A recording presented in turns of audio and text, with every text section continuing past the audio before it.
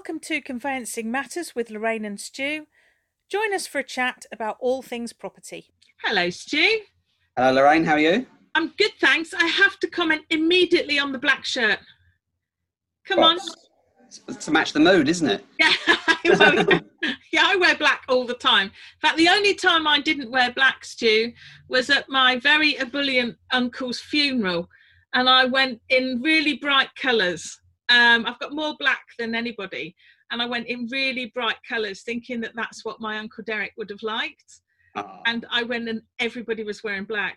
Everybody. I just looked like this big pink puffball in this like sea of black. But anyway, but that's makes you look thinner though, doesn't it? Right? That's what it's exactly. Look at you. You whipper. You whip it, you young whippersnapper. Right. Sure about that. Yeah. But that's not what we're going to talk about either. No. So we thought, didn't we, today we would have a Conveyancing Matters chat about environmental searches, because we do occasional chats about searches, Stu.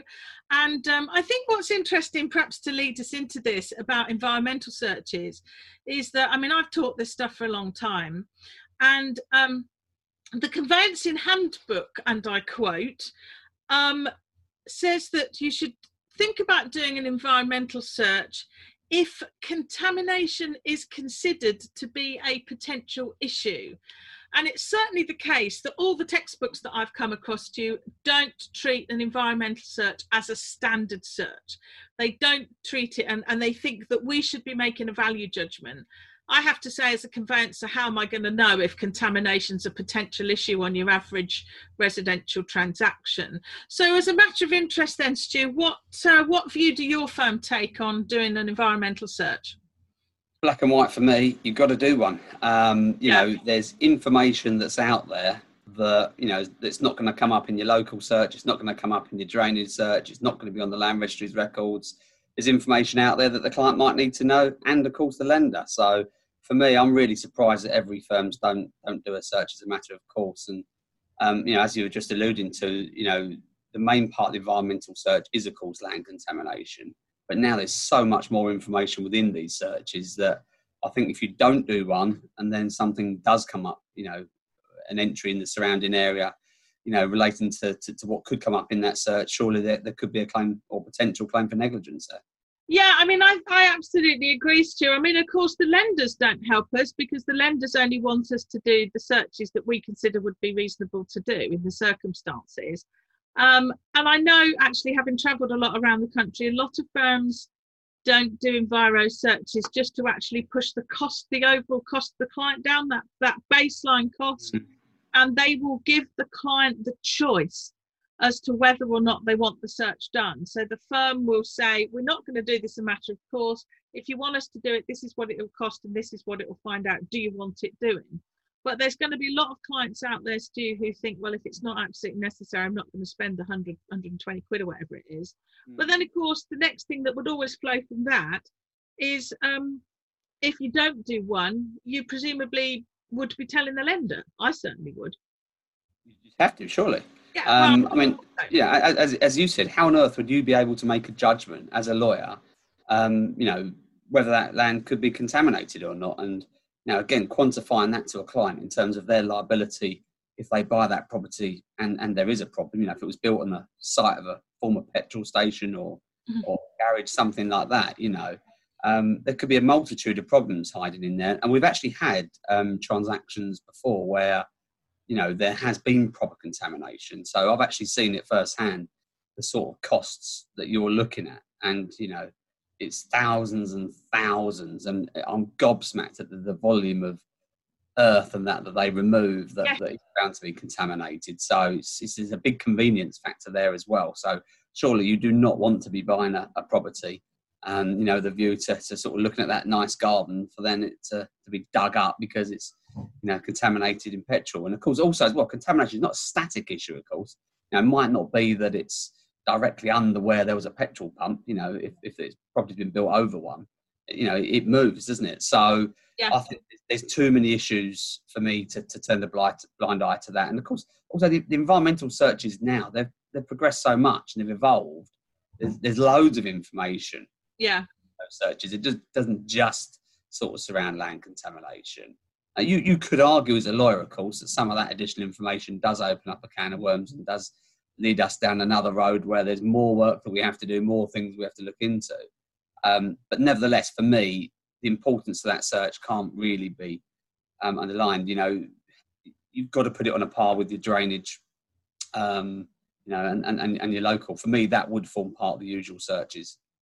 Yeah, I mean, it's interesting. As I say, I mean, I'm not surprised that there are firms that, you know, are always looking to sort of cut the cost. But of course, you know, for those people watching this that might not be completely sure of the sort of basic legislation that this all sits on. I mean, as we know, it's the basic of, you know, the Environmental Protection Act 1990, which in terms of land contamination, the basic premise is that, you know, if land is contaminated, the polluter pays. But if it's not possible to find out who polluted the land, then the landowner will pay for the cleanup. And as you say, Stu, it can run to many, you know, hundreds of thousands of pounds if you're not careful. And I think what conveyancers need to be careful about when they're thinking about this is that they think, oh, well, it can't possibly, you know, affect Mr. and Mrs. Bloggs in their back garden. And of course, you know, you do read, I mean, I think there's and I won't mention where, but, you know, I think there's an estate not a million miles from where I am in East Anglia, you know, which has had these very, very problems, you know, and people have had all sorts of, you know, terrible issues in their back gardens. And of course, it's not just the back garden, it's the land on which the house stands. And as you say, why conveyancers wouldn't want to do it with the level of risk. But I do think the other side of that coin, and you kind of touched on it really, Stu, I think also from a conveyancer perspective, is what we really have to be careful about is a couple of things. Because firstly, if we do the search, we have to advise on it.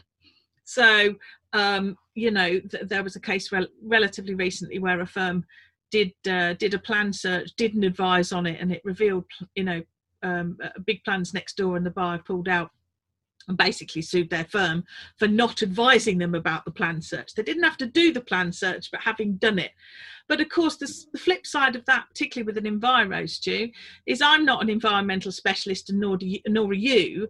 So I think firms, it's a real double-edged sword, this, because I think firms have to be very, very careful about what advice we're prepared to give about the enviro search, because, you know, we're not, the most I feel we can do is to flag the issues to the client and the lender if necessary.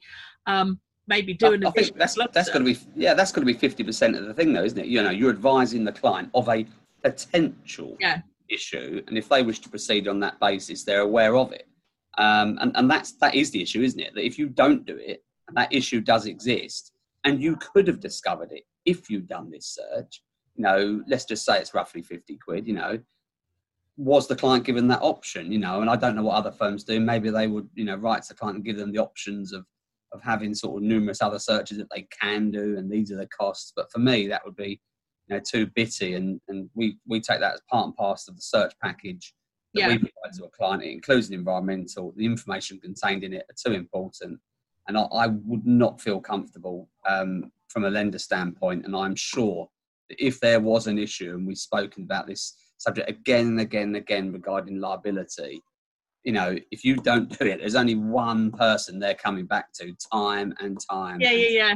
Exactly. I couldn't be bothered to worry about it. I couldn't be bothered to explain the what ifs and maybe do this, maybe do that. To cover all that off, probably, you know, it's a damn sight easier just to do the search in the first place.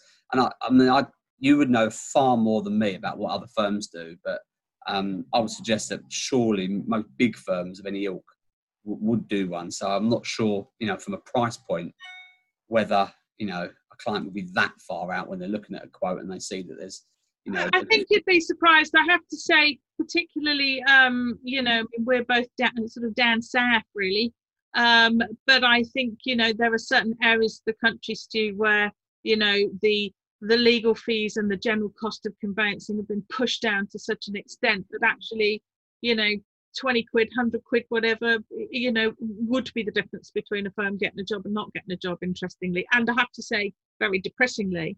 So let's have a think then. So the enviro search that we would do is a standard desktop search. And if any of our lovely search provider friends, who we regularly chat to and deal with, want to put out some more information about the searches they offer as a result of our chat, then we'd be very grateful to hear from them. But it's basically a desktop sort of search of existing data, so nobody's going out to a site with a stick in a bucket yet. It's going to do a map review, it's going to do a data review. So we've mentioned land contamination, we've mentioned flooding. What other things would you be looking for, Stu, in an Enviro search? There's loads of different information in there. So you've mentioned flooding. Depending on what type of environmental search you do, there's loads of additional information which can range from sort of potential of radon gas, ground stability. It's packed full of information. As I sort of alluded to earlier, it can be a bit dangerous because, of course, you're going into a realm, especially with land sort of stability, that, how much do you want to know? Because your standard standpoint on that is always going to be to advise the client to have a survey done. So it is difficult, but it's information that's available. You've got to go and get it. And if there's a potential of, for example, ground stability being an issue, which in Essex is a generalisation, most of these searches come back probably because the sort of clay content in the soil, stuff like that. Then they're going to come back with that potential. But these searches do have a pass and a fail marking. So when you're looking at the searches, they normally pass, even if they reveal sort of other subsidiary information like the possibility of ground movement, that kind of thing. But it's all important, isn't it? The really important thing, again, because a search is only as good as the people kind of dealing with it, is in the melee that we're all in. The maelstrom we're all in at the moment is to make sure that one that's failed actually gets actioned, and the right things get done with it. The client gets informed, the lender gets informed. But of course, it can tell you about landfill, waste sites, phone masts, all sorts of things, really. But I think you have to kind of look at the search with a degree of you have to be sensible about it, because I had a search not that long ago, which in a small Suffolk market town, which revealed some potentially contaminative use within 50 meters of the property, and it was a local dry cleaning shop, in the co-op with with their dry cleaning agents. So you do need to be a bit careful. But the other side of that coin, and certainly the sorts of properties where I find, there may be potentially more of an issue, is obviously where, and you're probably going to come across this a fair bit, I would guess, Stu, is obviously development of brownfield sites, or development of sort of ex-factories, ex-petrol stations, as you've mentioned. And I don't know about you, but I tend to find a fairly frequent culprit really is actually retirement properties actually are often built, or seem to be, in my experience, built on that type of land.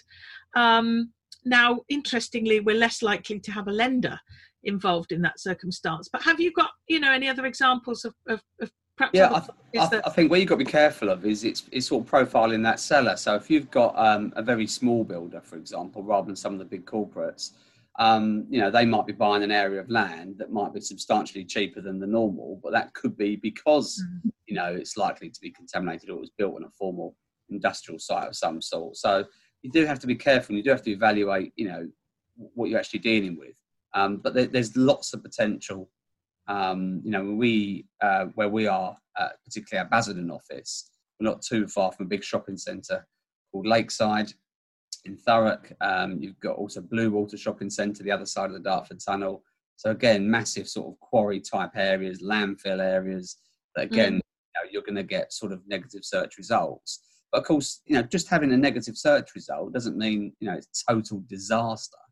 In those kind of areas, you can get indemnity insurance. Now you can cover it off with letters from the council, and I think now sort of when the local authorities take into condition the granting of planning permission, quite often that's linked with attending to the clear up costs on potential contaminated land. So it's an issue that I think has come more into the industry within the last sort of 10, 15 years, and if anything will continue rather than sort of go away. So I think you're ignoring it at your peril.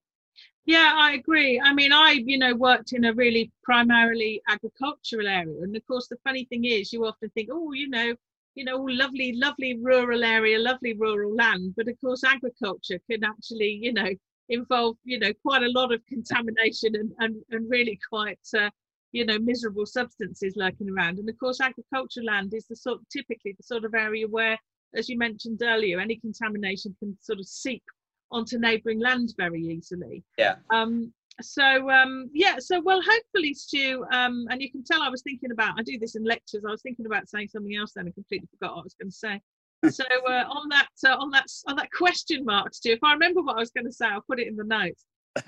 Well, hopefully that's given people a few more thoughts about the the principles behind and the theory behind environmental searches. I'm absolutely with you. I would consider it a standard search. And I think anybody watching this who doesn't do the Enviro as a standard, as you quite rightly say, I think needs to think very carefully about what they're doing, to be quite honest. I think they're taking a risk, aren't they? That's the key, that they're taking a risk. And in this day and age now, any, the most smallest risk you could possibly think of is just not worth taking. Yeah, I agree. Well, thanks very much for that, Stu. We'll talk again, no doubt, really soon. Thanks. All right. Have a good day. And you.